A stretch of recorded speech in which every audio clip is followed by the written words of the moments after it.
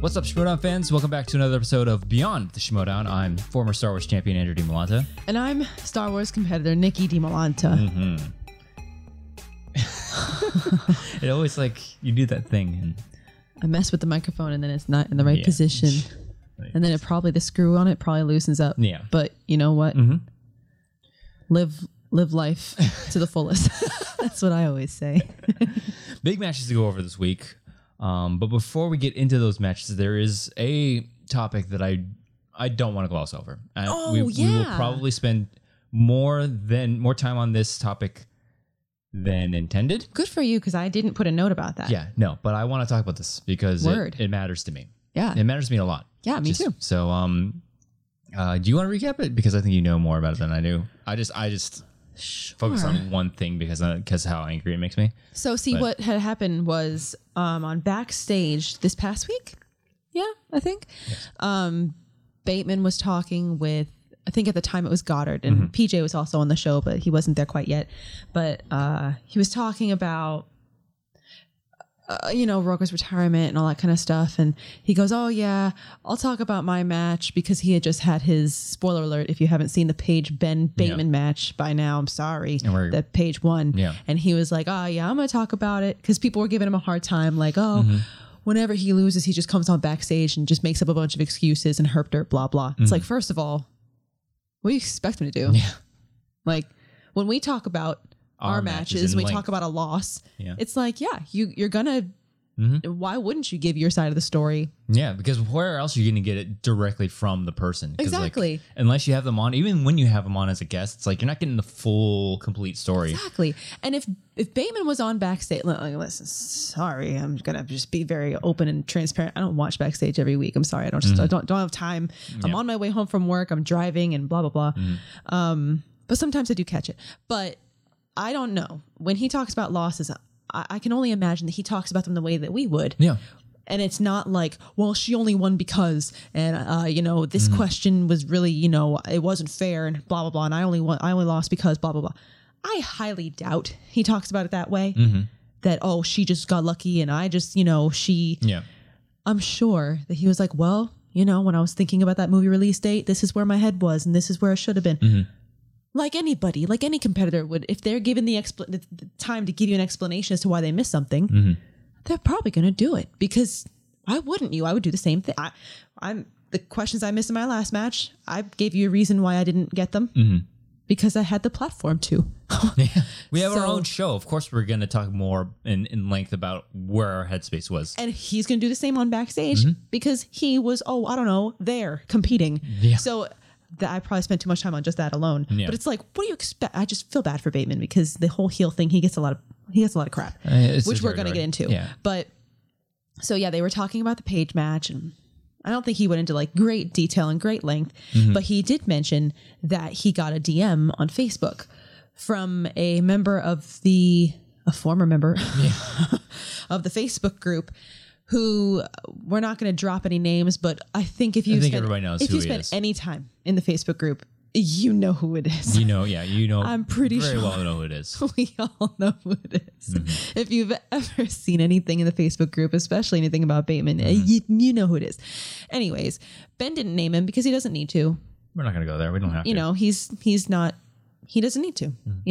He just wants to bring awareness to what happened, and so he got a DM from this person. And the person was very rude and condescending, sent a bunch of gifts making fun of him, and just made a bunch of unnecessary comments. And, and it's not, and I think this is a very good point to point out. It wasn't like he on Twitter or on the Facebook group. It wasn't a public post. It wasn't a public post. It was a private message, not only on because Twitter, it's different because I feel like Twitter is just we have to resort to our personal Twitters to promote this stuff, because who's going to go out of their way to create an account just for the boss? You know what I mean? Twitter's also like the Wild West. It's just everything's out in the open. Everything kind of just goes, I feel. Yeah, it was a personal message to his personal Facebook account, because he has two. He has one for, his on-screen, not his personality, but his Facebook. His performer stuff. Yeah, his entertainment is internet personality. Sure. That's the best way I could put it, because everybody in this space has two different ones. Where one's like it's a fan page basically. Yeah. And then there's this personal one that he communicates with family, old friends and stuff. It was sent to his personal Facebook. So it's like I personally don't think it was appropriate to send to either account. Yeah. But just the fact that it was sent to a personal one, it's just the nail in the coffin kind of thing. Mm-hmm. I honestly don't think, because this spawned PJ, who is great. Yes. He made a post on Facebook about how it was a lengthy post, which it should be, about this situation. We're going to be more vigilant in the group. And if you are crossing a line, you're going to get booted, which this person did. And bringing awareness to it. And like, these are people with lives and, that kind of thing. And just don't be a jerk kind of thing.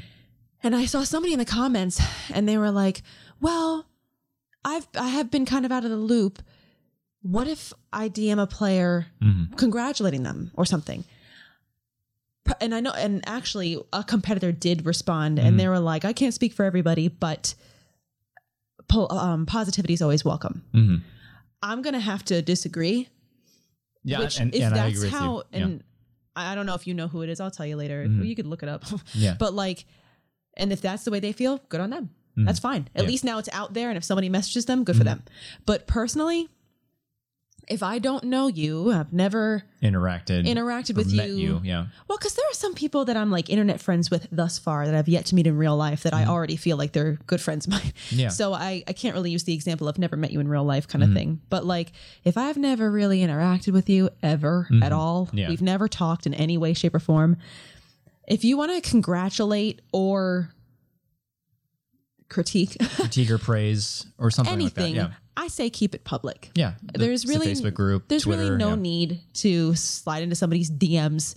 And also Facebook to me is more of a personal platform. Yeah. It's such a different area. I know that everybody's probably different. There are probably some people that are like social media, who cares? But I don't know. Facebook, that's where I'm friends with multiple members of my family, our blended family, and family and friends and all that kind of, it's not the place where I'd want to open up a DM that's like, hey man, you can suck. Even also with like, oh, congratulations. Like, leave it to the public things, because tweet me. Or put it in the Facebook. group, because I do think that this is a line where I think fans kind of like forget, because we're such a small community. We're such a small niche community that like, they forget that we have personal lives. Just because, I'm friends with you on the internet and stuff, like I if you want to critique my play, if you want to congratulate me for a win or something, do it on Twitter, Facebook group, Reddit. But I think that personal space is really where I think that I have a problem with this person that attacked Ben, because it's his personal space. Well, and also this person's crossed the line. Oh yeah. Times. Yeah. But I wanted to make a point that there is a line where our personal space is our personal space. Right. I have a million friend requests on Facebook from people that I've never met, and I look at our mutual friends. It's like, oh, it's a Schmoedown person, right? And they're a fan. They're a fan. Right. I was like, oh yeah, I'm glad that you're enjoying the show. You love my matches, but this is my personal little bubble. I hardly ever go on Facebook, anyways. Right. But still, Facebook is how I communicate with high school friends that I hardly ever talk to. Family members that are on the other side of the country or on the other side of the world. Right. That's my personal space. Yeah. If you want to get in touch with me, I have an Instagram, I have a Twitter, I have a TikTok. That's a public forum. Yeah. Personal space, because there has to be place. Boundaries. There has to be boundaries to where my personal life has to stay just that. Right. Personal. So, and I think that's where that's what really bothered me about this, was like, personal space was invaded. Yeah, personal space was digitally invaded. Ooh, sorry. Oh, sorry. ESPN. Bucks are playing the Patriots tonight that we're filming this. Yes, so we'll see what happens there. Anyways. Tom Brady, Tampa Bay. But, it was just, it was so uncalled for. And so it's like, it's like, if you don't like the character of Ben the Boss Bateman, sure. Rag the character all you want. Keyword? Character. He's a character. He's a super nice guy in real life. And I don't know how many times we need to say it to tell this people we are people with lives outside of the Schmoedown. Yes. And to that point, the same guy that got ousted, I remember seeing him say something one time. Spoiler alert, sorry, I just gave it away. There's a guy, but I'm sure everybody knows who we're talking about at this point. There was one time that he lost a match. I don't know if it was the Page match or another match, but somebody was like, bro, he's got a life outside of this. He's like trying to promote, he's making an EP. He's going on a multi-state tour. Yeah. Like he's got a lot going on in his personal life. And this guy was like, I don't care what's going on in his personal life. He should have done this and he should have done that. What? So my life gets on hold. Yeah. So that I can perform the way you want me to in a match. Sorry. Like that just shows me that you have no grasp about what we do. Yeah, exactly. And what the Schmoedown really is. Like, yeah, exactly. we always want to put on a show. We want to, every competitor wants to perform. We all want to put on a good show. But that's, like, after the match ends, it's really just, that's where it ends. Exactly. That should be where it ends. But it, like, if I've learned anything, if we've learned anything the past 3 years, that's not where it stops. No, because things happen. And for you to be like, I don't care what he's got going on in his personal life. He should have not missed that question because he should have been watching this. Yeah. Like, let's pull back the curtain for a second. Real stuff happens whether you want it to or not. When Andrew filmed his match against Laura Kelly, because, you know, we all know that a lot of these digital, especially championship matches, have been pre-taped because lots of technical stuff happens, whether it's difficulties or whatever. Yeah. Like less than a week before you filmed your Laura match, I went to the hospital in an ambulance. Yeah. If there's anything that's going to disrupt your game unexpectedly, it's my wife going to the hospital. Stuff like that. I stayed overnight in a hospital after being transported in an ambulance, like, and getting shot up with Zofran or whatever it's called. Like, and I remember sitting in the hospital bed like, oh man, I hope Andrew's still studying without me. Yeah, and that's but stuff like that happens, and to just dismiss it and go, oh, I don't care if he's making an album, I don't care if he's going on tour. Get in touch, man. Yeah, like, come on. It's always, I don't know how many times we have to say it. It's like we have lives. Schmoedown is not my life, even though it's ruled my life. Sometimes it kind of is. It's ruled my life for the past 2 years, but that's a big reason why, you know, a lot of players. And I wanted to make a point. It's people like this, fans like this, that really don't get that. Is the reason why a lot of us and that I've talked to and stuff, that a lot of reasons why some competitors have stepped away or have thought about it. There are some players that I've talked to that, like, they were just ready to this close. They were this close to stepping away, but then they got talked out of it because they were reminded why they like to play the game. Yeah, and it's just it's nonsense and like this that I can't stand. It's just like, yeah, we love putting on a show. I realize how seriously everybody takes this. I mean, case in point. I take this incredibly serious, but there's a line. There's always a line where the Schmoedown has to stop and our real lives have to begin again. So, when the second I heard this, is like, we're doing this again. Yeah. Really, we have to talk about this again because, because. God, the fact that the thing that makes me so mad is that he invaded his personal space. Yeah. It's like, we've met Ben several times in person. Yeah, he's super nice. So to think that anybody, because I'm guilty of this. Before I met Mike Kalinowski, I was like, what a dick. Yeah. Like, who does this guy think he is? Then we met him in Orlando. It's like, nicest guy ever. And then you're like, oh, right. He's playing a character. Yeah, he's a dude. He's a really good actor. That's why. That's thought. Oh, Jesus. He should go into that field or something. Yeah. You know what I mean? It's like sometimes you do your job so well that people forget it, but then you have to remind everybody, yeah, this guy has a real life outside of this. Yeah, and like somebody like Chandru, I get worried for him because he plays the part so well that I worry that people either online or in person are gonna be like, hey man, fuck you, because like he's so good at what he does. But, and also I think an important point to make that I know we've said it before, but I think it's still important to bring it up, is that people that do this, it's such a minority of the fan base. We're not trying to make it out like everybody that does this. It's such a small percentage, a small minority of the people in our community that do this. And also, I don't want it to sound like if we're voicing our opinion that if somebody were to ask us, we would say, no, I would keep away from DMs and keep it public in our opinion. Yeah. I also don't want that to come off as like, we think competitors are better than you. No. It's nothing like that. Yeah, it's nothing like that. It's more like you said, a boundary where I just need this to not permeate into my personal life. Because there are days, there were, there were days where it's like, I need to get away. Right. I can't think about Schmoedown all the time. When you're in like the midst of all of your like millions of championship matches this year. Yeah. And then that's a big reason why I decided to step away. It's like, I just need to step back for a minute because decompress everything, because it's a lot to handle. And it's a huge reason why, some people are thinking of like, do I really want to do this for so long? As long as John Roca has been on the Schmoedown, and he's such a polarizing character as well. Yes. I don't know how you're able to continue to do that for 5+ years. I don't know how he's done it. I'm going on, like, next season will be my 4th year in the league. Yeah. Ooh, I mean, he's probably gotten to the point where it's just like white noise to him. Maybe it's white noise. Maybe it just bounces off of him. But I sometimes find that hard to do. Mm-hmm. So, Yeah. And if all you're hearing is how terrible you are and how you shouldn't have won this and how you shouldn't have gotten that, it does kind of get to you after a while. So, some people are able to let it bounce off of them. Some people can't so much. Yeah. Sometimes yes, sometimes no. Yeah. So, it's always the good old fashioned rule of, if you wouldn't like get up in their face and say to them in their face, maybe not. Maybe rethink what you're saying. Yeah. And it's so hard and it's so easy to be like, oh, they'll never see this. In some way, shape, or form, it will get back to that person. Yeah, because people tweet you, they tag you. And people tag competitors on Facebook too a lot, which kind of is another thing that makes me kind of go, maybe don't. Yeah.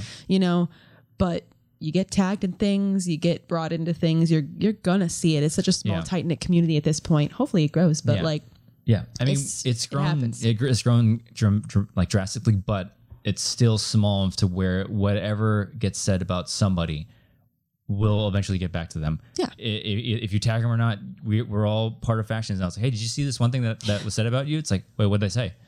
So, I'm glad that they're taking steps to protect the players. Yeah. Because without the players, this thing doesn't exist. And it's got to stay fun. Yeah. We can take it as seriously as we want, but it's also got to stay fun. Yeah.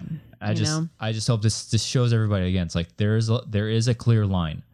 Yeah. And it's, it's there. Just try not to step over it. Yeah. And the overwhelming positivity that comes out of that post, like PJ's post. And I think Justin Square, who's an MVP of the Facebook group, absolutely. I think he made a very similar post. And the overwhelming amount of support and I love this community. We need to do better as a community. Like, respect the players, this and that, blah. The amount of those types of responses are like, oh wow, it's giving me life. Like it's so overwhelming. It's refreshing and heartwarming to read those types of responses. And it just reminds me of what a small percentage those bad eggs are. And it just reinforces like, okay, this is a fun community. Yeah. And there are people that are going to support you. Yeah. But it also spawns up in the conversation that we'll probably have in the off season of like that, if we stay true to this like rule that we're trying to set up, like, be nicer to players, like then being a heel is really hard. Like communicating with heels and stuff like that. Like the point of the heel is to be hated. And I'm sure Ben and like a Chandru and a Mike and a Roca, they go into it knowing that that's what comes with the territory. Yeah. But I'm sure it doesn't make it any easier. Yeah. And it just kind of sucks because it gives people free ground to do that. Yeah. But you can do it and keep it light. There's a tactful way to do it. Yeah. That's what, it's hard. It's hard. That's hard. Especially when they play the character so well. Yeah, exactly. So, that's another conversation to have during the off season. But, bottom line is this really, really got me heated. And I'm glad that they're taking steps to corral it and make sure it stuff like this doesn't happen, because I just can't stand stuff like this. Yeah, because you never know what's going on in somebody's personal life. Yeah. So, if you wouldn't say it to their face, maybe rethink it. If you wouldn't say it to your own mother, maybe you should rethink it. I think that's always a good rule of thumb too. Yeah. Like if you wouldn't say it to your own mommy, then maybe it's not nice. Maybe think about it again. Yeah.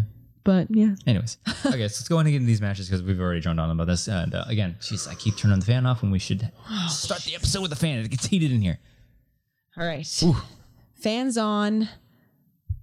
Now let's turn up the heat. Match one. First match of the week. Oh, it's Star Wars. Wait, looking up scores? Yes. Is the Bucks game going on right now? Yes, it is. Oh no! How long ago did it start? 8:30.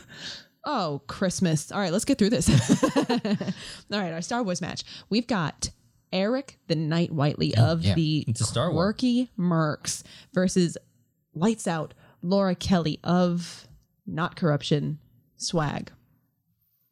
All right, round one. Eric missed a question about Andy Secombe as the voice of Watto. And then he also missed a quote from Dex Tyree. Laura missed a question about what is Admiral Satora's first name. So by the end of round one, it is 8-9 in favor of Laura. Round two, Laura spins Phantom of the Menace. Phantom of the Menace? I almost said Phantom of the Opera. Phantom of the Menace. Phantom Menace. Sticks with it. She goes to multiple choice one time, and it was about who was the voice of TC-14? Lindsay Duncan, and she got it off of multiple choice. Eric goes. He spins A New Hope. He goes to multiple choice twice. Oh, the first one was missed but not stolen. It was about the Dowager Queen. And the second one, I don't remember what the question was because I didn't take a note, but he went to multiple choice and he did get it. I can't remember what it was. Oh, was it the main computer?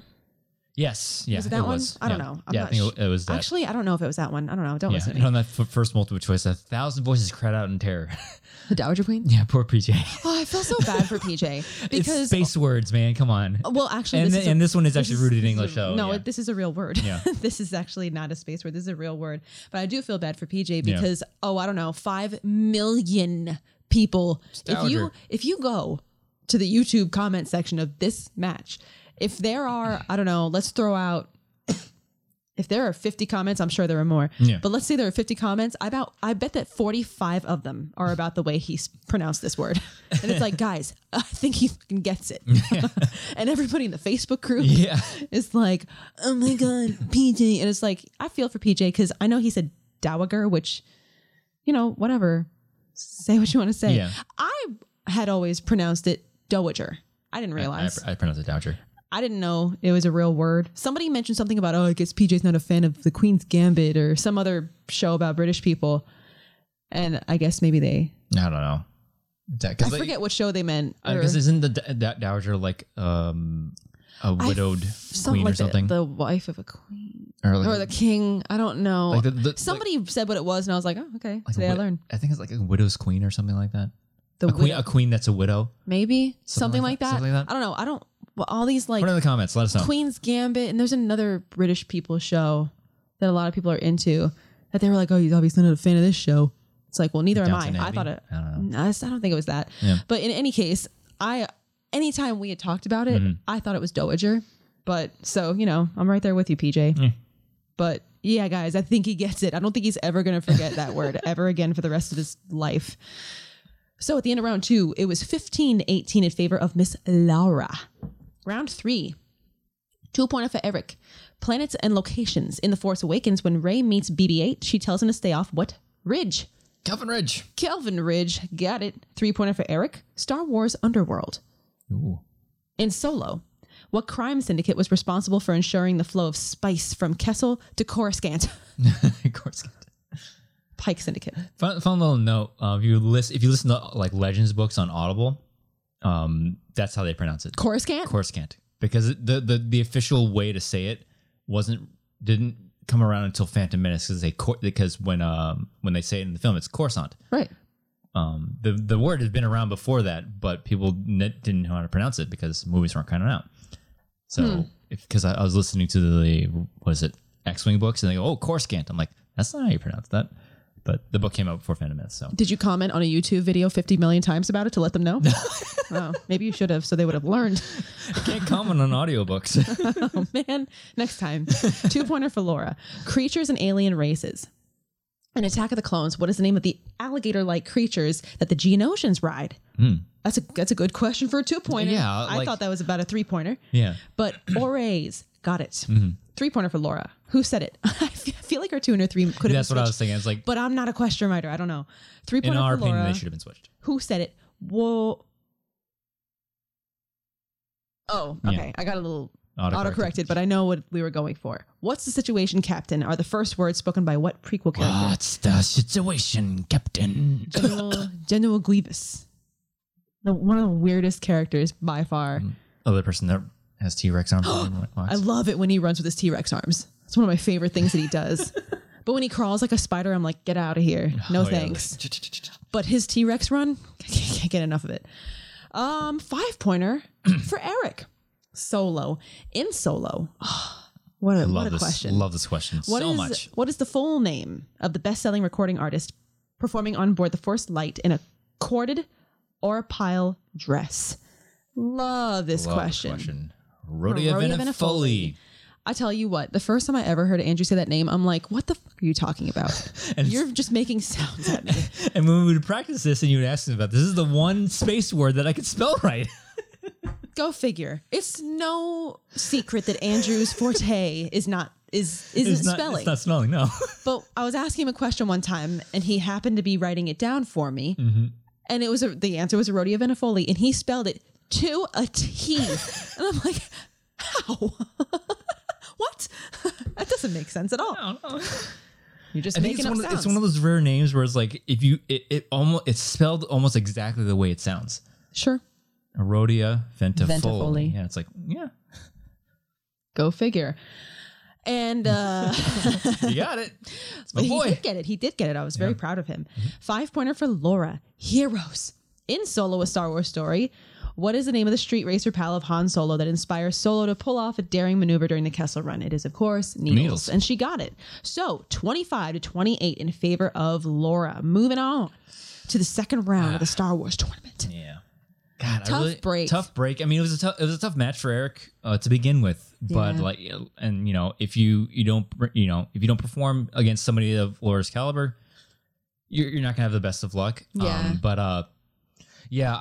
We've messaged back and forth after this match, and I was like, God, I really hope your record doesn't, deter you from competing. The good spirit that Eric is, he's like, no, man, I love this game. It's good. He still has that itch. I'm glad. So, because he knows that he can do it. Oh, yeah, absolutely. It's just, just a couple of things here and there. And who knows, like, you make up the ground somewhere else in this match. There's plenty of opportunities to make points up, but just couldn't really. Exactly. Couldn't pick up pieces, unfortunately, because, it's Laura Kelly. He missed 2 in round 1. Mm-hmm. And then he went to multiple choice one more time than her and missed it. So that was what did it, because he didn't miss any in round 3. Yeah. So, yeah. Hey, when you bring Laura Kelly to the 5. There's something to be said about that. Yeah, and I've had this conversation with him as well, is the fact that, like, you can chart as improvement. Oh, yeah. From, like, after every loss, like we say in the marks, it's either a win or a learning opportunity. My man's learned quite a few lessons this first season. Is his first season. Of course. So, I'm excited to see what happens next season for him. Because it's going to be interesting where he ends up, because I don't know if he will be on the Mercs next season or where, like, what might happen, or if somebody sees potential and wants to pick him up on their team. Wherever Eric ends up, I think any manager will be lucky to have him. Yeah. Because the guy wants to win. The guy has, like, just every time I've messaged him, he's like, he sends me back a note. It's like, hey, man, I noticed this. I'm like, why are you taking a note of that? Yeah. And then I look at my deck. I'm like, yeah, that's exactly why you're taking a note of that. Good job. You're learning.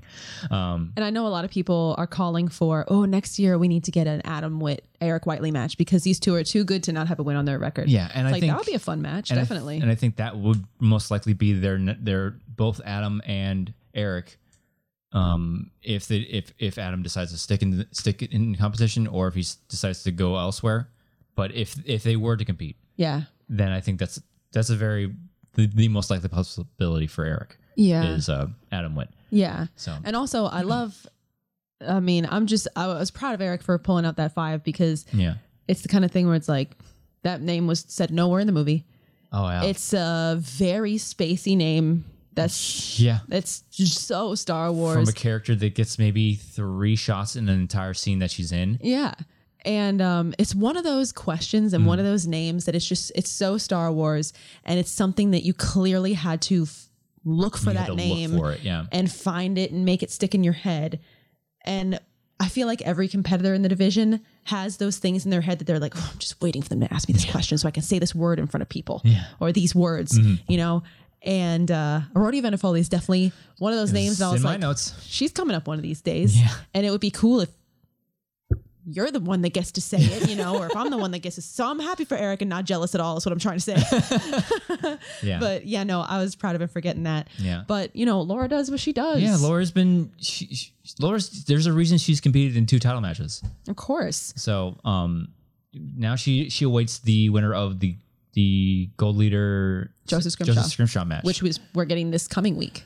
Oh, I can't wait for that one. That's going to be, wow. I mean, and it's going to be fun either way because if you're guaranteed to have Laura in this second round match and we've all seen what she's capable of. And so in either outcome, if we get Laura, Joseph Scrimshaw, we get basically a rematch from Chicago. Yeah. Even though it was a 5-way, we get to see them clash again, which is fun. Yeah. Joseph's always a good time. If Gold Leader were to win, I think it's going to be really interesting to see these two go heel work. Exactly, because very different styles of character work, and I'm interested to see how they would handle each other. So, yeah, from in either outcome, it's gonna be spicy.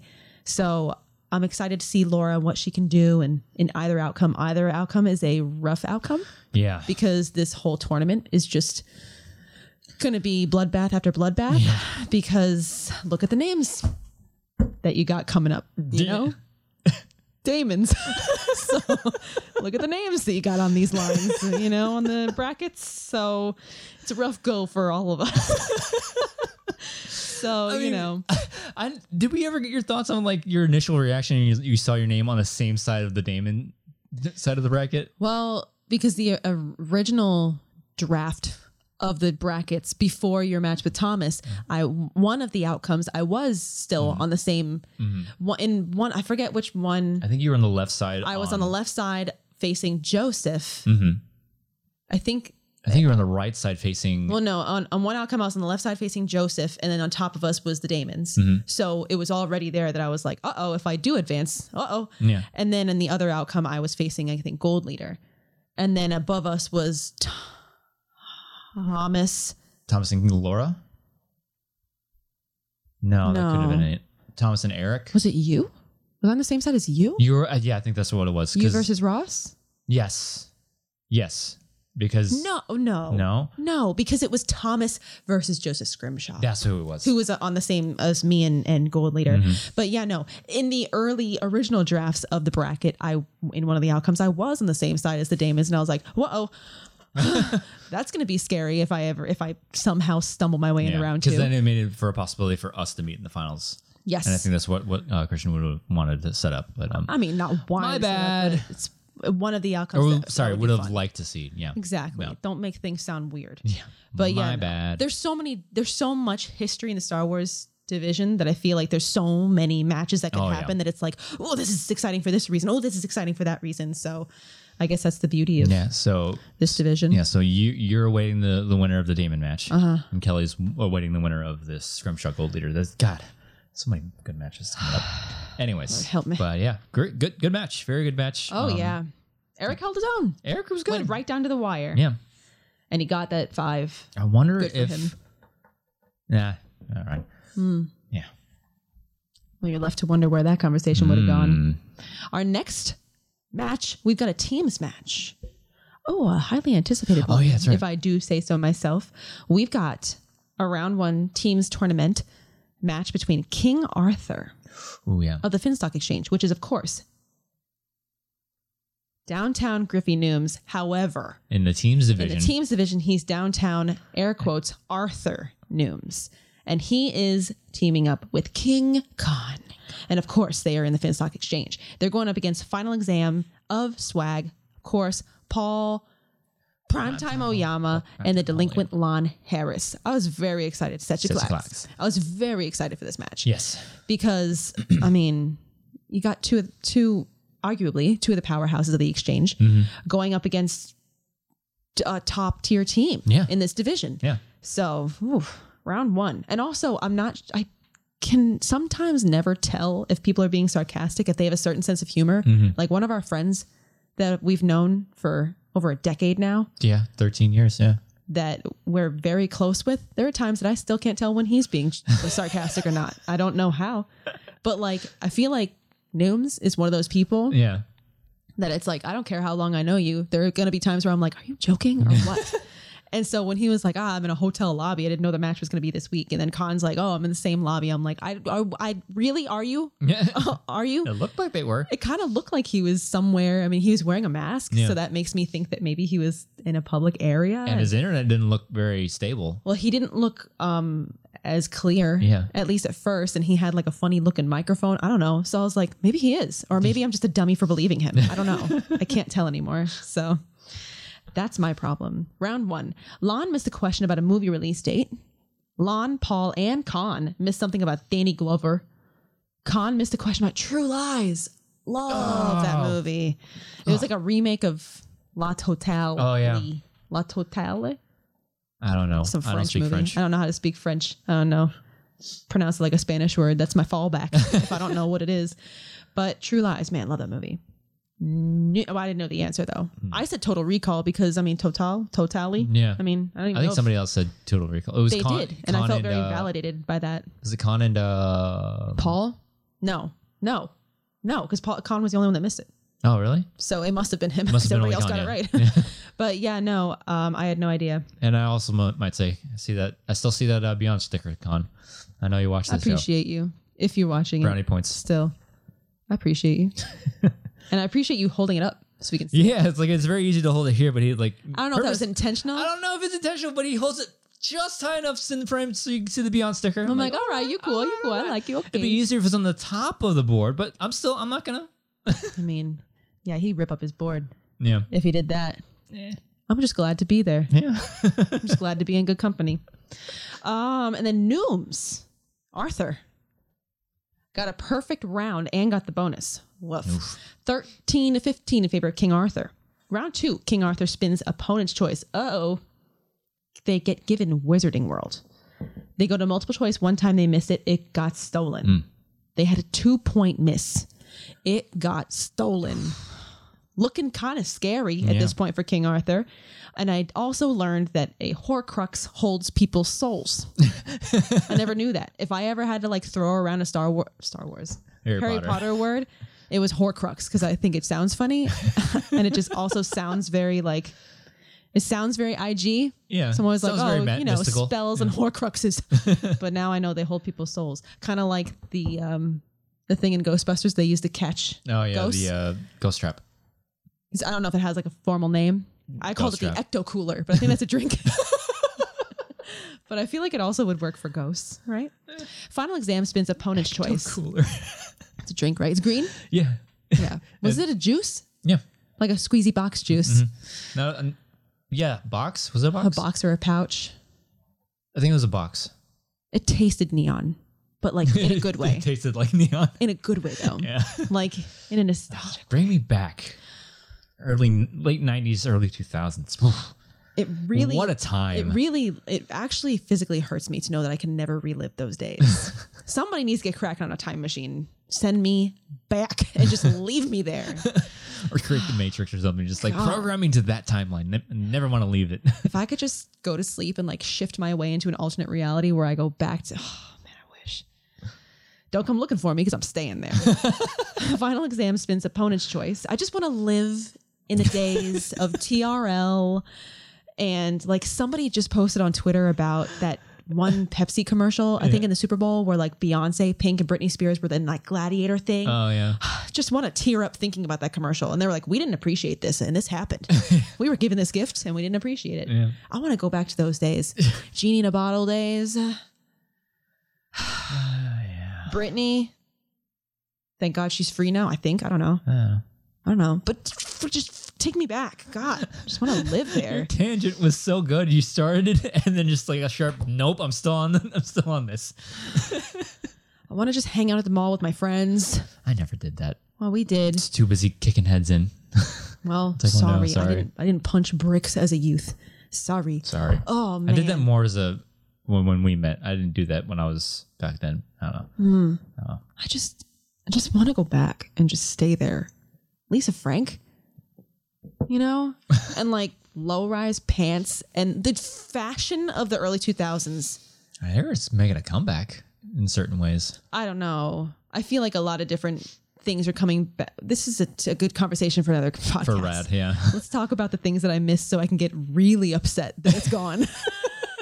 Maybe we'll talk about it on Red. Final Exam spins opponent's choice, and they get given movie release dates. That's a solid choice. That's like almost a no given for anybody, really. And it turns out that it probably kind of was a good choice. They went to multiple choice 1, 2, 3 times. Mm-hmm. Got all 3 of them with multiple choice, but still cut down to 1 point. Yeah. One of them, I think we both thought was a great show of teamwork. Such a great form. Like this is when we talk about team chemistry, this is the example of it where like Paul was like, oh, what do we think it is? And they almost went with 2013, but Paul just kind of made the executive decision, like, let's check down. Yeah. And they were like, oh, it's either 2013 or 14. Let's go to multiple choice. And then they did, but 2013 was not one of the choices. So they were like, okay, well, there you go. It's 14. It's 14, yeah. And so, God, I love seeing, like, this is such a great example of why the team's division is a big difference between singles. Because if you do this by yourself, it's like, okay, I'm making a decision. I'm going to go for it. 2013. I mean, just solely based on the fact that Paul was the one that asked for multiple choice. What if this was Lon in a singles match and he was like, I'm going to swing for the fences. 2013, and then it's a 2-point steal. So not to say that Lon would make a rash decision, but Paul was the one that asked for it. That's why I say it. Yeah. But yeah, I thought that was a great showing of, and I feel like there was another one that they did a similar thing again. Yeah. But it was like, they navigated it well together. And you would think that the gap would have been bigger. Yeah, I think the multiple choice 3 times is what really kind of evened it and closed the gap a little bit with all those steals that they got. Mm-hmm.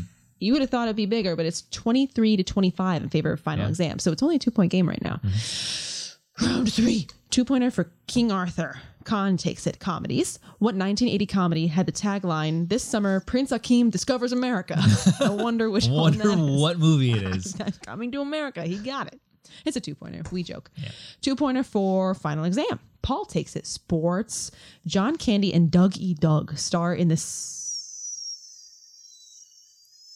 That's right. Yeah, so a little longer. It's there. In a 93 Disney sports film about the What? No. Okay. Something happened here with my autocorrect, but we're going to gloss over that. They star in a whatever, blah, blah, blah, Disney sports film about the 1988 Winter Olympics Jamaican bobsled team. Feel the rhythm.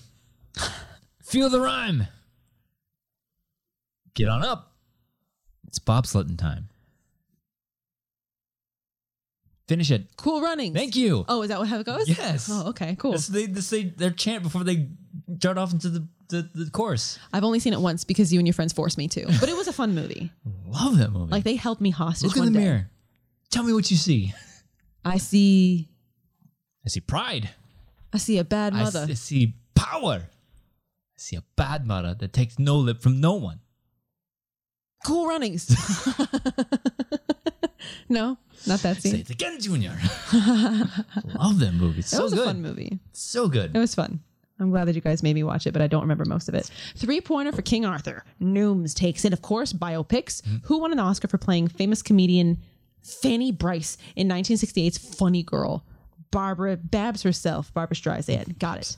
3-pointer for Final Exam. Lon. Crime. William Fichtner plays money launderer Roger Van Zant in what Michael Mann film? Heat. Got it. 5-pointer for King Arthur. Quentin Tarantino. Quentin Tarantino has a cameo as an insensitive director in what 1996 film from Spike Lee? I think they said Girl 6. Mm-hmm. That's what it sounded like they said. They got it. 5-pointer for Final Exam. Denzel. Denzel Washington plays a British military veteran who turns to a life of crime in what 1989 thriller? This hurt my heart. Yes, this really hurt. This hurt my heart. Because even though we did know the outcome of this match before we watched it, and I obviously knew what was going to happen with this 5, seeing them talk back and forth about it, and then seeing them think that they had it, they're so confident in their answer. They seemed pretty confident, and I was like, I mean, for a split second, I'm like, maybe they'll get it, but I knew that. Yeah, we already knew the outcome because it was because you went on rundown, and we were like, we had not watched the match yet, and then Frankie just like, oh yeah, this, and like. Well, I mean, he said spoiler alert, but then he said it right after. Yeah, and I was like, I'm wearing headphones. Oh, well. Frankie, I hadn't watched the match yet. I mean, we just had a discussion about spoilers, but like. It's whatever. And as competitors, it's so hard to avoid spoilers sometimes. Yeah. You could have, when he said spoiler warning, you could have just hit mute. Yeah, and I could have thrown my headphones off, but it's whatever. I almost am glad I didn't know. I almost am glad I knew the outcome, because if that had happened in real time, I would have been shattered for them. Yeah. So, because to see them be kind of sure about it, and they were positive they knew it, and I was it was for Queen and Country, I think is what it was, and they did miss it. So with that, 30-33 in favor of King Arthur, moving forward to the next round. God, it's like, when is Paul Oyama and Lon Harris catch a break? When are they going to catch a break? Because like this has been a rough season for Paul and Lon, for that matter. And with this loss, I think they said so in the post match. This is the last we're going to see of Final Exam. Did they? That's what they said. Oh, so I missed that part. I don't know what's going to happen with Paul, because Paul's too good of a player not to put in teams. I agree. Because, partner Paul up with somebody that, is that's on the same level as Lon and can match that, because we're way past the era of where you just have that A player and have somebody that can maybe keep up in round one. Right. We're past those days. You need to have somebody of equally match you. Exactly. And somebody who can, like Lon, they had great chemistry. Oh, yeah. Lon could keep up with him. I mean, he had days but everybody does. Yeah. So, yeah, no, it's not a matter of, just give him a teammate. Yeah. Because I'm sure Andrew Guy would say this as much. When he got matched up with McQueenie, like, that was a clear, McQueenie's the A player, and it all depends on how a guy performs in the first round. He'll say it himself.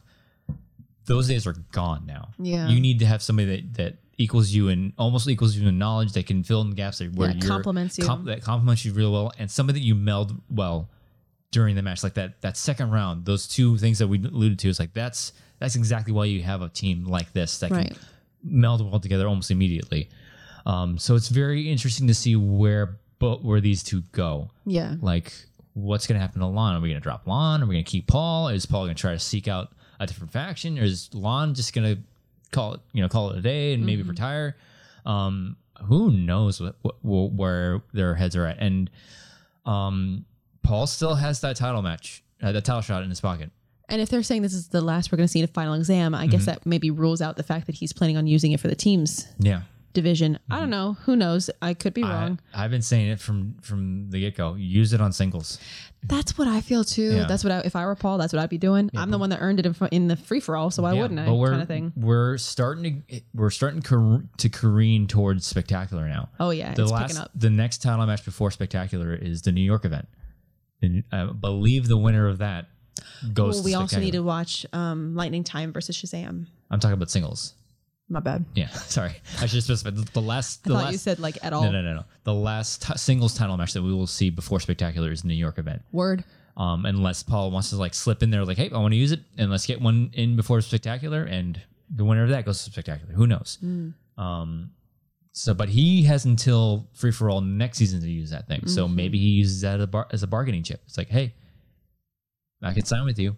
I got this title shot in my pocket. Not only am I Paul friggin' Oyama, I've also got this in my back pocket. Yeah, so it's like you can start the season, or you can whenever I want. Yeah. Got it. Exactly. So, and King Arthur. Oh yeah. They stumbled a bit in the second round, but to stay in the pocket and stay focused to round 3 is something to be said. And they stumbled a bit in round 2, but I feel like it's forgivable when it's like an IG category, and it's an opponent's choice too. And it's opponent's choice. True. But I feel like when it's an IG category, not like I don't know. As somebody who's not an IG player, I don't know if you feel like there's a difference between IG questions and IG questions that happen to pop up in singles teams. I think there is, but. I can't speak to that, but when an IG category pops up in the singles and teams, like if it's MCU, it's something that I'm versed in, because I have no idea what I'm talking about when I talk about Harry Potter. I've seen zero that Harry Potter goes movies. right over my head. But if if somehow Star Wars makes its way into an IG match or a singles match, there's clear differences. I can tell there are clear differences. They're not asking you a Brody of Foley. Yeah, exactly. I would imagine that IG type of categories in singles and teams aren't IG level questions. Yeah, you would think, but I don't know. Because if that's the case, why have the division? True. So, I don't know. Again, I can't speak to this category because Only seen two Wizarding World. No, 4 because I saw the Fantastic Beasts movies. Oh, didn't like them. But I mean, to stumble in an IG franchise, I feel, and Harry Potter, I feel like, I don't know, it's like a lot of spells and Horcruxes, right? So it's not like a easy category. If you're not into Harry Potter, it might be like a ugh kind of thing to get. Also, it might be something if you're going against not Final Exam, King Arthur. That you pay attention. Maybe you pay attention like, ooh, do they have trouble with IG? Do they have trouble with only Harry Potter? Is this something I want to put on the wheel and brush up on? Maybe. Who knows? But I also will not put it past these two to brush up on their IG/Harry Potter. Because Wizarding World's put on there by Paul. You have to almost guarantee that was put on there by Paul. I'd imagine the man competed in IG this year. Yeah. And who knows if he plans to do the same next year. But I would. I mean, it's not like he's, I mean, he's not at the level of, the top 5 because we talked about this off air, but like he's not in the top 5 category of IG players, but however, he's still Paul friggin' Oyama. Yeah, exactly. So, and he knows what he's doing in the Schmodown, and I'm sure if he wants to elevate himself in IG, he knows how to get there. Yeah. Especially given the time to study. So, but King Arthur. Yeah. They're looking strong. Oh yeah. Nooms was playing like Nooms. like Nooms does. Yeah. Khan was playing fantastic. I mean, it was only a couple of misses in round 1 for him, and round 2, maybe you just need to brush up on Harry Potter. Yeah, and like we said, you need a teammate that could complement you, and he complements Nooms very well. I think so too. So I don't know if I don't think I have the team's bracket pulled up. I'm gonna worry about it.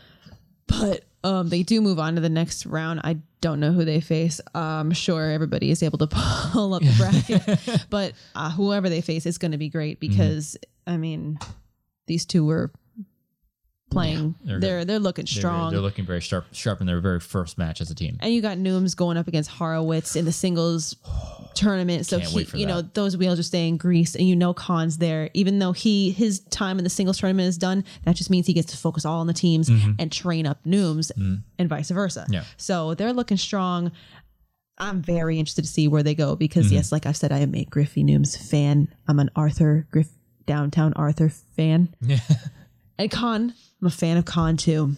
He's got our picture. He's got our sticker, so he's cool. That's not the only reason, but he also seems like a cool guy and whatever. Brownie points for continuing to support the sticker. Yeah, no, Khan's a cool guy. I mean, Finstock Exchange, whatever. Left them for a reason. You know what I'm saying? You gotta keep up the kayfabe. I hate the word kayfabe now. Yeah, gotta keep the character work. No, Khan seems like a really cool guy. Drop those suckers like a bad habit. Cool running. I can't wait to meet a lot of these people in person. It's going to be great. Our next match, we've got a singles tournament match. Oh, yeah, that's right. I believe it's a round 2er.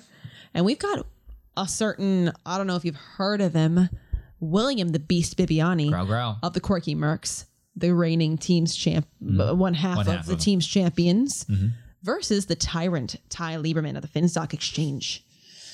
I did love the promo when Bibbs was wrapping a scarf all the way up over his entire head. It's just so quintessential Bibbs. Yeah, a lot of soap. You can keep COVID away from soap. Go salt cat soap.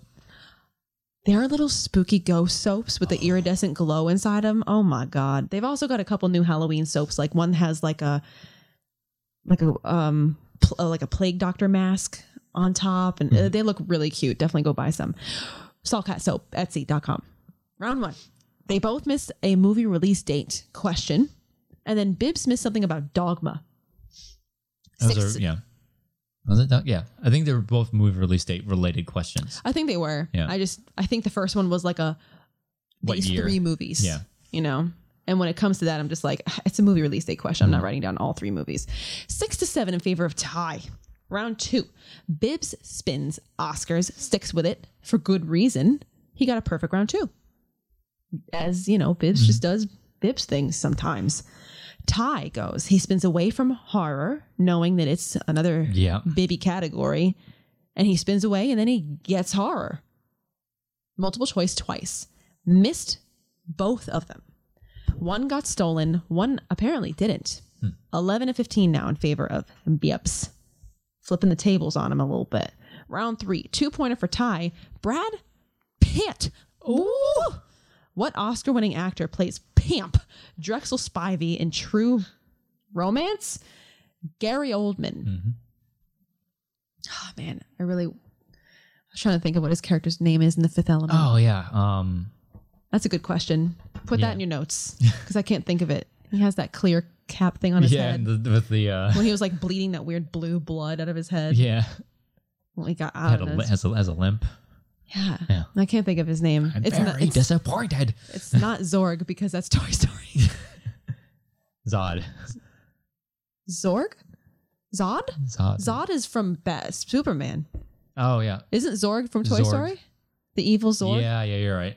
I feel like it's something with a Z. Getting my wires crossed. I don't know. It's not Star Wars. Am I right, ladies? I don't know. I'm going to have to look it up now. Anyways, he got it. 3-pointer for Ty.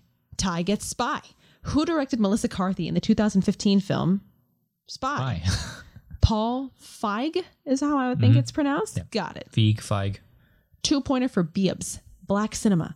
Jamie Foxx, Kerry Washington, and Regina King starred in what 2004 biopic from director Taylor Hackford? Ray. Great movie. Got it. Never seen it. Oh, great movie. 5-pointer for Ty. Horror rears its head, hits ugly head again. I got there. Will Patton plays Sheriff's Deputy Frank Hawkins alongside Andy Matichak and Judy Greer in what 2010 film? Halloween. Ooh. He did miss it. So with that, 16-17 in favor of Bibbs. Growl. Taking it on to the next round of the singles tournament. Yes. What is that? Round 3 now for him. I would need to look at the thing to remind me because that's an even bigger tournament than teams. Yeah, so it's massive. Definitely have to remind myself. I'm not sure that we know who he goes against at this point. I'm not sure. But this was a good match. It was. I mean, I think Ty is like, I'm not sure because he was looking really good in his debut. Yeah. And I think he hit a couple stumbles here and there and just couldn't recover from those. Mm-hmm. But it doesn't mean that he's not good. But no. I mean, when you're going against Bibbs, man, you have to go, blow for blow from him. And he was going for blow from him, but you need to be able to match, like, point wise, and you know what I mean. Like, exactly. If he misses one, you'll probably miss one. And if he doesn't go to multiple choice, you're gonna have to go almost perfect in the second round. That second round, I think, is what is the deciding factor here. For sure. Because like Ty had to go multiple choice a couple times. One got stolen. Yeah, one got stolen. So like if that's the way you're going to play against Bibbs, it's going to be harder to recover. But to his credit, he was in the lead after round 1. Yeah. So that probably felt great. Yeah. Because I know he was like, getting to choose whether he went first or second. He's like, I've never been in this position before. Mm-hmm. So that probably gave him a lot of fire for round 2. And he's one of these players where the character work is just as important to him as the gameplay. So and you wonder, especially in front of a crowd, because he definitely seems to be somebody that tries to play to the crowd a lot and say things to get reactions and blah blah blah. You wonder, is that a factor? Is it a distraction? It might be, but like it might not be for all I know. But it's just something to consider. Yeah, but regardless, I like seeing competitors like Ty because we like the Schmoedown has gotten into an era where like and Christian will admit this as much where it's like the balance of entertainment and sport has weighed heavily on sport, especially in the digital era, and it's it's kind of hard to find competitors like Ty now where it's like you have that balance of like they're good competitors, but their character work is just as good.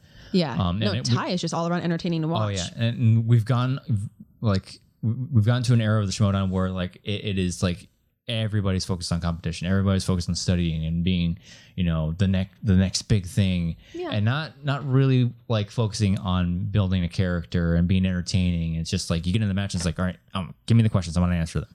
So and I do think you're right. I do think that's something Christian would absolutely agree with, because I believe he said himself that is one of the reasons that he's steering away from this model of factions that we're in right now. There's more wiggle room to do stories. Cause exactly. Like I admit, like every time we get cutscenes in these studio matches, I'm like, ooh, it's been so long. It's been 84 years. Yeah, exactly. So it's like I want the story. That's a thing that drew me to the Schmoedown. It's like it was this fun true trivia stuff that's not scripted. Yeah. But then you have this other stuff that is scripted, dictated loosely by the competition. Exactly. But you do what you got to do with the digital era. And also with the decision to make this a faction race with like a monetary prize at the end. People are going to want to win. Yeah. And they're going to, I feel like we learned that a byproduct of this model is that people are going to want to win because they're going to want that prestige of being faction of the year. They're going to want to win that monetary prize. Yeah. And I'm pretty sure Christian has outright said, that's why I want to move away from this model. I want to cut down the roster. I want to make it a little bit looser because I want more of that wrestling drama fun, back. Entertainment energy back. Exactly. I don't want it to be like, gotta win, gotta get the points, gotta do this. And that can be inspiring in so many ways, but then you're totally alienating this other side of the fandom that like loves the character work and loves storylines. A lot of people bring up the Makugas of the league. Yeah. And I don't think he would take that as an insult. I hope he wouldn't. I don't think he would. Yeah. From what I know about the man. I don't think he would take that as an insult. I think he would take that as, that's what I do. Yeah. I entertain people. He's a fun dude. I have fun. Yeah. And so the Makugas, because I wouldn't want to call anybody else out and try, make them think, but it kind of alienates the Makugas of the league, whom they probably definitely don't really study as much as other people do, but they are entertaining as hell to watch, and they're out there literally to have a good time. Yeah. So I'm hoping that with that, we'll get more of those types of players back into the mix. There won't be that much pressure. We can get more of those lighthearted matches. Yeah. The pressure to perform and all that stuff. Yeah. And it's not like, I am very confident that moving away from this model will have no effect on motivation because, I don't know, the belts are going to motivate the people. On the line, yeah. The people that want those belts, that's all they need. That's the only motivation you need is to be able to say that this is mine, at least for now. So, that's that won't have any effect on that. But I do think it will open the gates for some more of that lighthearted plot driven stuff to happen. Next match. Just a pay-per-view. Oh, and also we love William Bibbiani. Oh, he did a great job. I can never say enough. He does what he does best. He's just he stays in the pocket. Yeah, he was down after round 1. Yeah. But he kept his head down. He crushed round 2 and got a steal. Yeah, and that's and we'll get to that in this next match of the fact that like that's the kind of competitor Bibbiani. When you spend so long in this league that you can go into round 2 down, you're like, there's 2 more rounds. There's plenty more ground. There's plenty more opportunities to make up this ground. And anything can happen. Anything can happen, even if I'm going down round 3. He still has to answer 3 questions. So that's the kind of competitor. When you get to the level of William Bibbiani, they know they've seen it all. Yeah, they're not going to get rattled by being down in round 1. But no, he's the best. Yeah. And I do love that comment. I think it was Jen in the post-match interview, I think. And she was like, oh, Ty, you were talking a lot of trash about Bibbs before this match.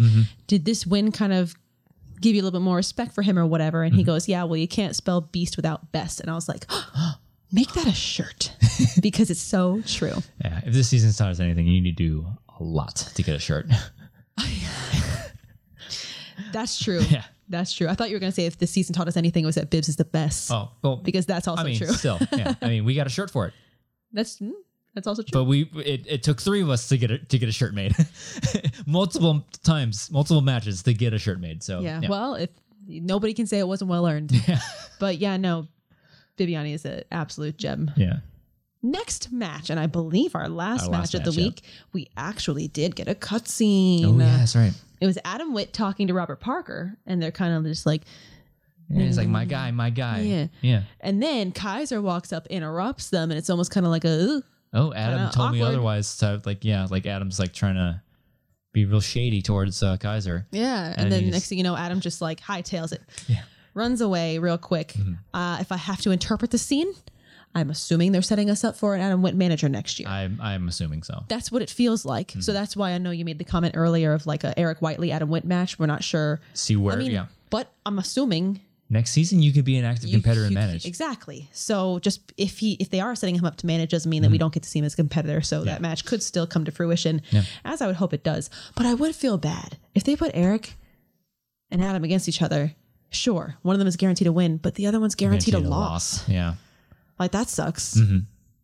I would feel really bad. Yeah, but also Adam is one of those, like we were just talking about, characters that we need. And he's demonstrated that he can he can roll with the character work. So, this is a no-brainer in my opinion. Yeah, getting Adam into the position to like, hey, he's gonna make his own faction next season or something like that. So the Sarlacc wit. I think that was hilarious. Whoever said that. Good job to whoever made that up, because I wish I did. Okay, we have got a number one. Number one contender match. The finals of the IG tournament, aka a number one contender match, I guess.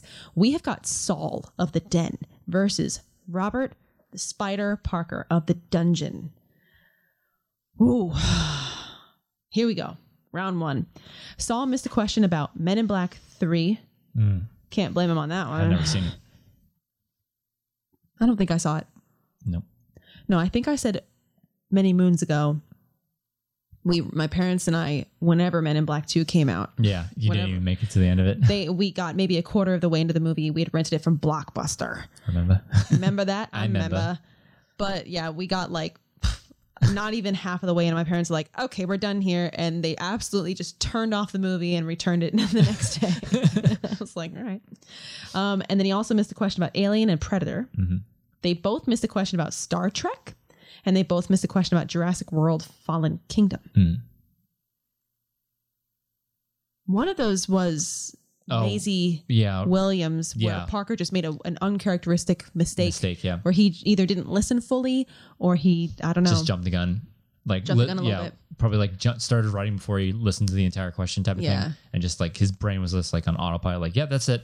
Which can happen, definitely. It happens. It definitely happens. 725-1. Too soon. At the end of round 1, 3 years ago. Still too soon. 6-8 in favor of Parker. Round 2, and we got ourselves a 5-rounder here. Yes, ladies and gents. Saul spins swashbuckling adventure, decides to stick with it. It did not go well at all. Yeah. If we're gonna call a spade, he went to multiple choice twice, got him, but then 3 2-point misses in a row. All 3 got stolen.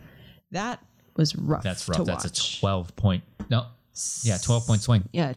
2, 4, 6 times 2 is 12. Yep. So yeah. 12-point swing. We'll come back to that. Robert goes, he spins away from heroes and villains, wants to, narrow it a little bit. Yep. Gets heroes and villains. It's just, it was written in the stars for him. He goes to multiple choice twice, got both of them. 8-22 in favor of Parker at the end of round 2. Round 3, our betting round. Parker spins Transformers. Parker bet 2. Saul bet 3. They both got it. It gave him a little bit. Yeah. Now it's 11-24 in favor of Parker. Round 4, the buzzer round. Buzzers. Saul got 1, also missed 1. Parker missed 1, and then got 1. With that, 11-24 in favor of Parker, ending it right there with a full-blown knockout. Ooh, whoa. This was not the way. When I heard about this match, I went, are you kidding me? Yeah. Like, wow. Yeah, wow. I mean, it came down to that second. It really came down to that second. I mean, definitely. That was a rough that's one. what did it, because after that first steal, couldn't recover. He just couldn't recover. And what we were talking about as we were watching the match was when you get 3 2-point misses in a row and all of them get stolen. Yeah. We're in all respect in the world to Saul. Yes. Because we all know that he's a fantastic player. But this didn't go well. Yeah. This was a rough match. And I'm sure he's not going to try to tell you it went well. Yeah. He seems to be a to the point guy that will tell you how it is, you know. But we were talking about it like, is this a matter of, because some people are saying, well, maybe live events are what's doing it to him, because his 2 live events, he got TKO'd, he got KO'd. I'm not sure if I think it's the live event.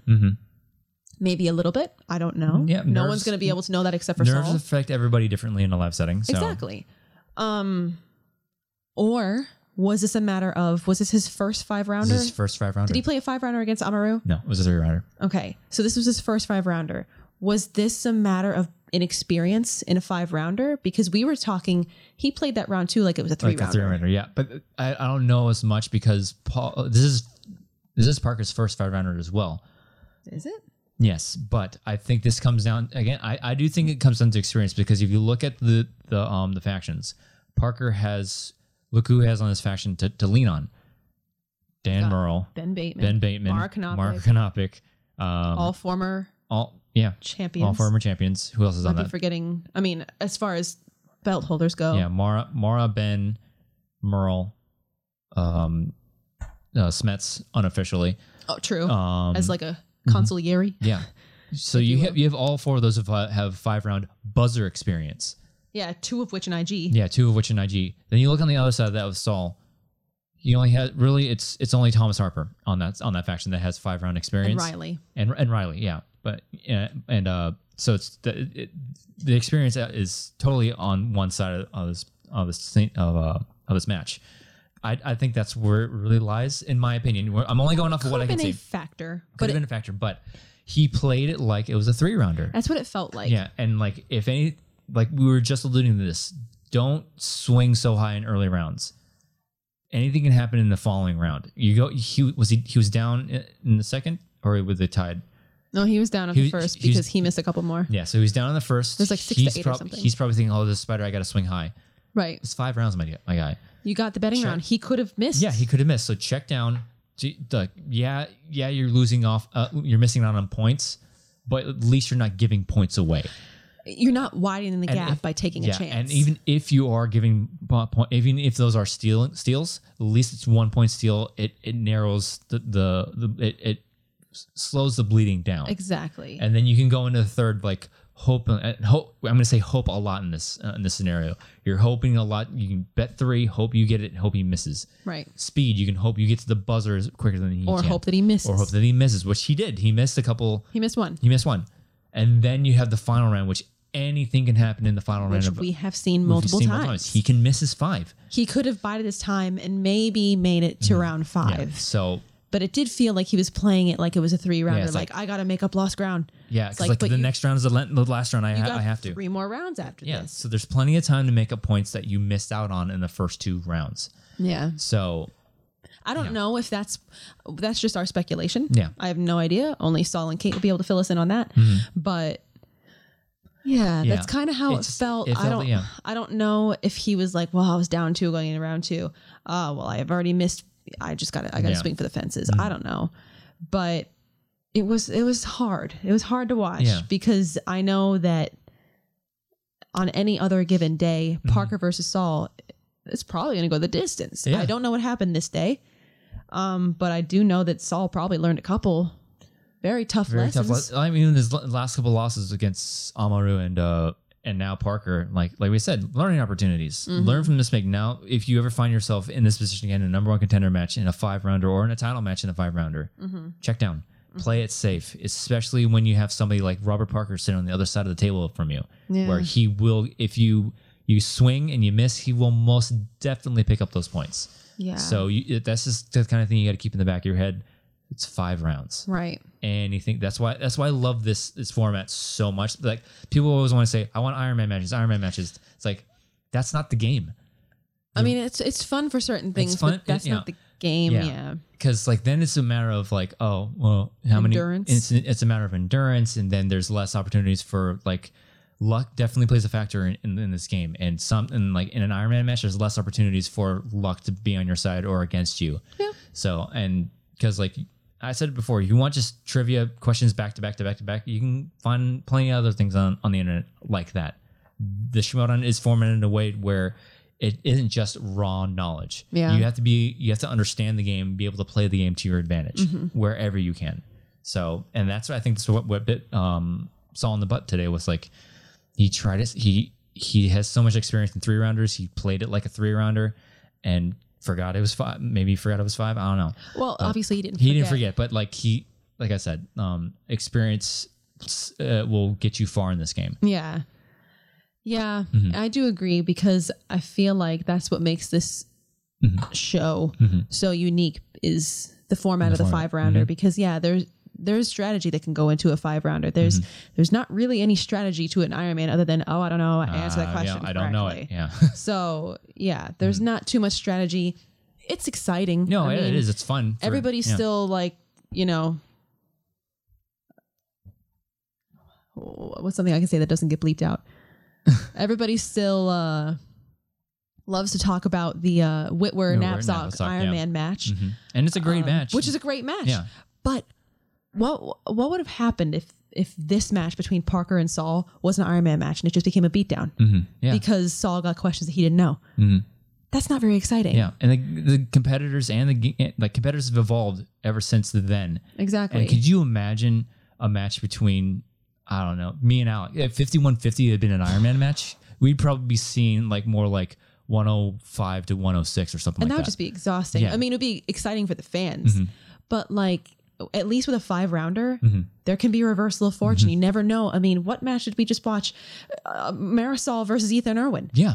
A huge swing in the betting round. Huge swing in the betting round. Yeah. He misses, she got it. Yeah. That could have happened here. Yeah, because had that Marisol Ethan match been a 3-rounder, different story. Could have been a different story. Could have been a different story. You never know. So, but had Saul bought a little bit more ground Mm-hmm. by checking down and maybe guaranteeing himself at least the 1 point, he could have gotten a little farther. Mm-hmm. And like you said, you're going off a lot of hope, but sometimes it works. Sometimes it works. He could have missed the betting round. He could have missed more in the speed round. And even if it was the same outcome in the speed and the betting, at least you can knock it a KO. He still has to answer his 3 final questions. Mm-hmm. What if he misses his 5? Exactly. And you're within 4. Exactly. You win the match. It could happen. It would have been an ugly win, but a win to go to the title match is still a win. A win's still a win. So, but it happened. Lessons were learned. Yeah. Learned. For sure. I'm very sure. And Kate also made it very clear that she intends to keep Saul in her faction next year. Why wouldn't you? Why wouldn't you? Yeah. I mean, he obviously has shown promise. Mm-hmm. He had a bad day, that day. So I think with this loss, the Den only has the teams tournament now. Outside of Spectacular? Outside of Spectacular. I believe so. So it's only, their last hope for another title is, because they were the first lock for Spectacular with Harper. Right. They got eliminated from the singles tournament. Right. And now they have the teams tournament. Right. So it's interesting to see if how far they go in that. But say the teams tournament is done. And they have the old guard. They have Riley and Duraldi. So I'm interested to see where Kate goes with her faction, because me too. Paul Preston and Ben Goddard. Love the two of them, but they didn't perform as well as we would hope them to. Maybe they need more time. Maybe they need more time away from the game. Maybe they reevaluate a couple of things. She was really leaning on her IG and Star Wars for the season. Right. So as the season got further in, yeah. So we'll see what happens with the Den. Is it another rebuilding year where she just completely scraps it? You got to keep Harper and Saul. I think that's a guarantee. I think that's a heavy guarantee. You're going to keep Harper and Saul. Do you look elsewhere for your teams in singles now? So we'll see what happens with that. But rough loss for Saul. I think we all saw Parker competing for the title at some point, a little bit later than a lot of people expected. Yeah, because I think a lot of people expected him to go far, like 2 wins, go for the title. Mm-hmm. But he ran into, who was it? Chandru. Chandru? I think he lost to Chandru. And then I thought he lost a chance in that tournament. No, last year's tournament. He lost to Chandru. He lost to Chandru in a number 1 contender match earlier on in the season. Oh. Because everybody expected to be Chandru and then compete for the IG title. It's a wonder I know what day it is. But we all saw this. We all saw Parker being in this situation at some point in the season. Yeah, but that's for it sure. just turns out, I mean, it worked out points-wise better for him because he ran through a tournament, won a lot of points, and hung up. He got an extra point for the knockout, so it ended up working out for them in the long run. Exactly, and they're already right up there in the number 2 spot. Yeah, the top 3 is a really tight race. It's a tight race. I think Dungeon is. They might be in first with this win. I'm not sure. They're either in first or second, but Corruption is a guaranteed first with New York because they're guaranteed either a defense for the singles belt or a win of the singles belt. Yeah, so they're guaranteed points. They are guaranteed to be in first place after this weekend, I would like to think. So it's a tight race up there at the top. So this week, what do we got? Let's see. We have on Wednesday, October 6th, because it's October, we have a Star Wars round 1. The final. No. Second to last. Oh, my bad. We still have Damon's. Oh. See which one you go against. The penultimate round 1 match of the singles Star Wars tournament. The ultimate Schmoedown Star Wars tournament. Lord help me. Joseph Scrimshaw of Corruption versus Gold Leader of the Finstock Exchange. Then, on Thursday the 7th, we have a teams tournament round 1 match. We've got Deception of Corruption. Ooh. It is, of course, Adam the Coyote Collins and the reigning singles champion. Almost said Champino. Champion, Lady Justice Marisol McKee. God, I wish there was a way that I knew if Thomas watched this show. Maybe I'll DM him later. I think he does watch the show. They're going against Chaos Theory. Chaos Theory, remind me? Jacoby Bancroft Bancroft and Nick Harley. Nick Harley, yeah. I don't remember what Nick's name is because I think he was a spoiler. Is he Slick Nick? Slick Nick. There you go. It was something that was rhymey. Chaos Theory of the Stars. Stars need this. They do. Stars absolutely need this. They do. And then Friday the 8th, we have singles round 2 match between Adam the Coyote Collins of Corruption versus Brendan the Kid Meyer. It's a rematch of last season. Of the Quirky Murky. Last year's tournament, these two took it to sudden death, man. Ooh, boy. Did they? Yes, they did. It was sudden death. And then Saturday the 9th, I'm guessing it's just a filming. Is it a pay-per-view? What is Streaming pass? It's in New York? It's New York. It's a live event. Okay, so it's a live event that you can like watch and whatever. Yeah. On Saturday the 9th, we have got the undercard. Oh, can't wait. We got Josh the Carpathian Horowitz of the Quirky Mercs versus Downtown Griffey Nooms of the Finstock Exchange. Singles round 2, baby. Winner of that's going to go on to face the Boston Badass herself. Ooh, yeah. Mrs. Frabetti. Ooh. And then the overcard. We've got ourselves a corruption party. We've got Corruption Invitational. The defending singles champion, Lady Justice Marisol McKee of Corruption versus Chance the Cobra Ellison of Corruption. Oh, yeah. That's a good match, man. Oh, man. That's going to be great. I mean, this is going to be an all-around main event. Both Two of them great matches. Both of them on a fantastic singles run. I mean, Marisol, her runs obviously speaks for itself. It but kind of Chance ended in a belt, so it must have gone well. Yeah. But Chance, I've been saying it since even he didn't do well on IG. They didn't win the singles title against Shazam, but Chance is on a Player of the Year run right now. I would think so. He is top of my list, Player of the Year. Mike is starting to creep up in that conversation. Yeah. Oh yeah. But yeah, at this point it was at this point for me, like the top of my list is for Player of the Year is Chance Ellison. Mike is sort of in there. I think Mike is definitely in there. Yeah, Mike Kalinowski and Ethan Irwin, depending on if he can get to how his team's title match goes. Yeah, I think Marisol is going to definitely get a nomination as well. She'll creep, but it's hard when you're going against triple threats. That's why I have those three up there right now, because like they've been good. Like Chance, his IG, but teams singles run. Mike is up there for IG and teams. Ethan is up there for teams and singles run. Yep. Come on, man. Mike right now is, he's got his match against Amaru coming up, but right now he is the IG champ. Yeah. He competed for the team's belt. He's still in the singles tournament, right? Yeah. So Mike's having a great year. They all are, but I wouldn't be like, I think Mike's in there. Mike's definitely in there. But yeah, it's hard when you're a single division or even a double division player going against triple threats, and they're competitive in all three. Like Mike and Chance are just maniacs. The fact that they can compete so well in three divisions, Lord help me. But yeah, how did we get to that?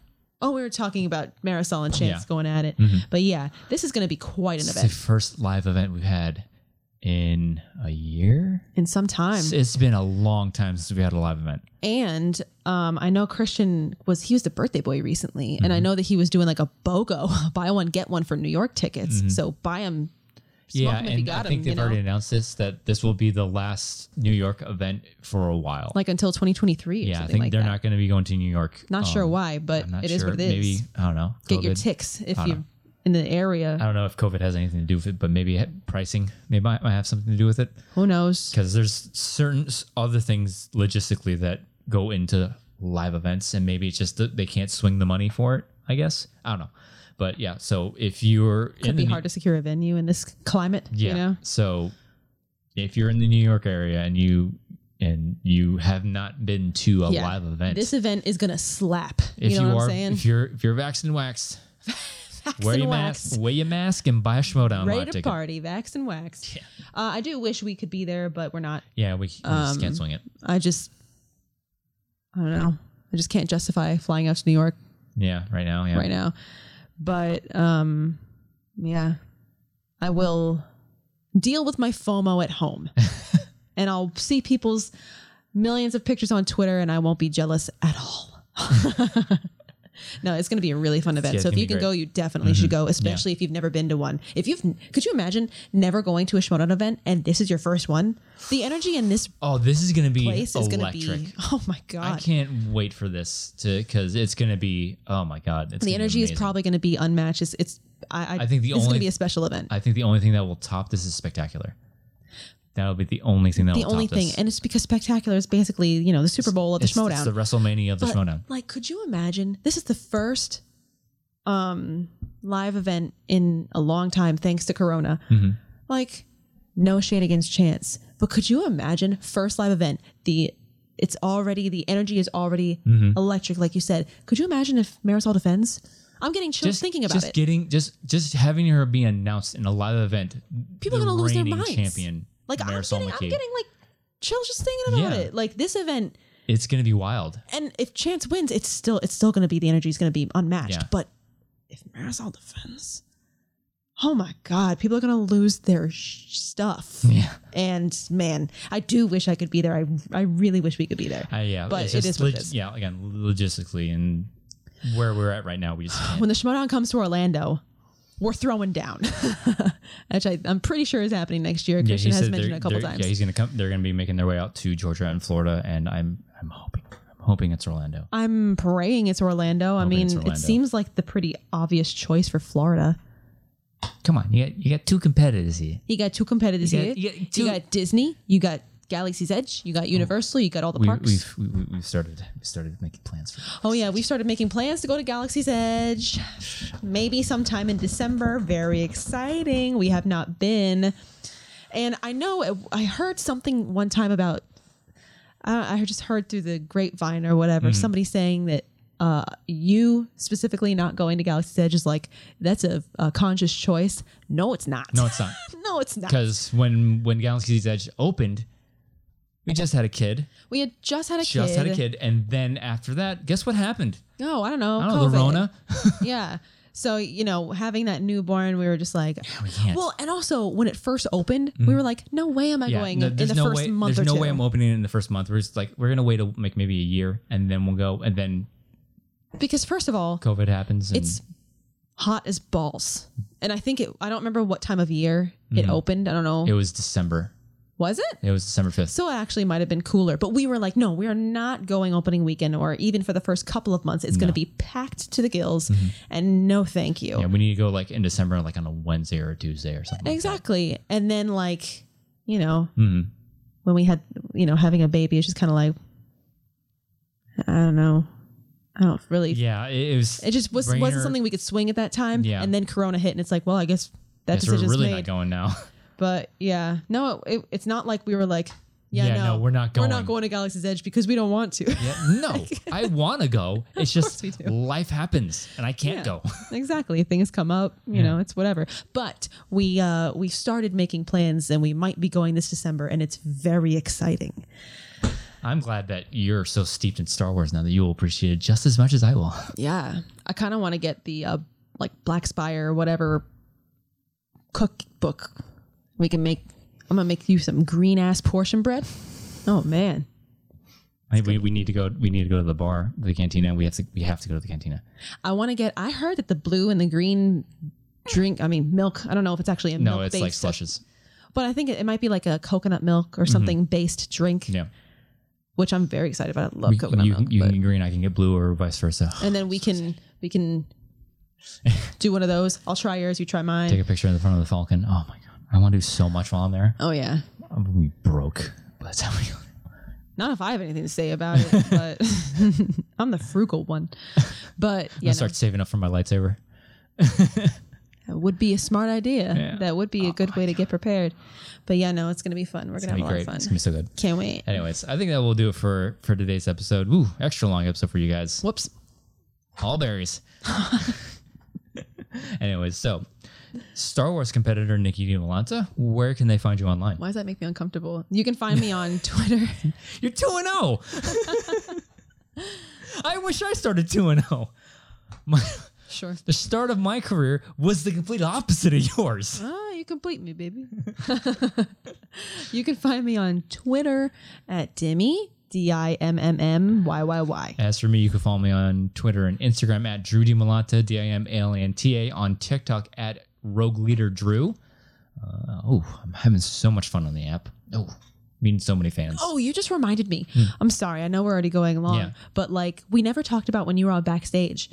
Like, it was so much fun when you gave questions to Bateman and Goddard. Oh, yeah. Like, that was so much fun. I love being on that side of this. I'm never going to do that ever again. That was so much fun. And also, I know people were like, Ben Bateman, how's the 60-day thing going? Beep, beep, beep. Like, felt bad. But you asked some pretty gettable questions. Yeah, they were gettable questions. And, you know, he had been studying. Give the guy a break. Also, I have an idea for an exhibition. Yeah? You want to give Ben Bateman a chance to prove that he can study up to be competitive in Star Wars in 60 days? Mm-hmm. Here's what you do. Plan for it. You give him his time. You say, okay, we're going to give you 60 days. Clock starts now. Uh-huh. You also plan to have Andrew Guy on the desk because wouldn't that be fun to have team action in a Star Wars match? How ridiculous is that? Guy on the desk, Bateman competing, give him his 60 days, whatever. Who's he going to face? Great question. I'm glad you asked. This guy. But I'm like a bottle of wine in. Might level the playing field. You will get Dimmy in her final form. I will reach level 9,000. Like in my final form. Super Saiyan Dimmy. My hair will be on fire. Let me get like a bottle deep. Give me one bottle. Give him 60 days. DM me, Ben. Mon Mothma? I said it enough. Isn't that enough? I think that would be a fun exhibition. It doesn't have to count for points. Super Saiyan Dimmy versus Ben the Boss Bateman in Star Wars. Oh my God, that would be so much fun. Let's do it. DM me, Christian. Set it up. If you're listening to this on audio form, please follow the feed and rate us. Oh yeah, and if you're listening on YouTube, like, comment, subscribe, click the bell icon in the lower right-hand corner, see when we do things on YouTube. Thank you so much for joining us on this episode of Beyond the Schmodown. We'll see you next time.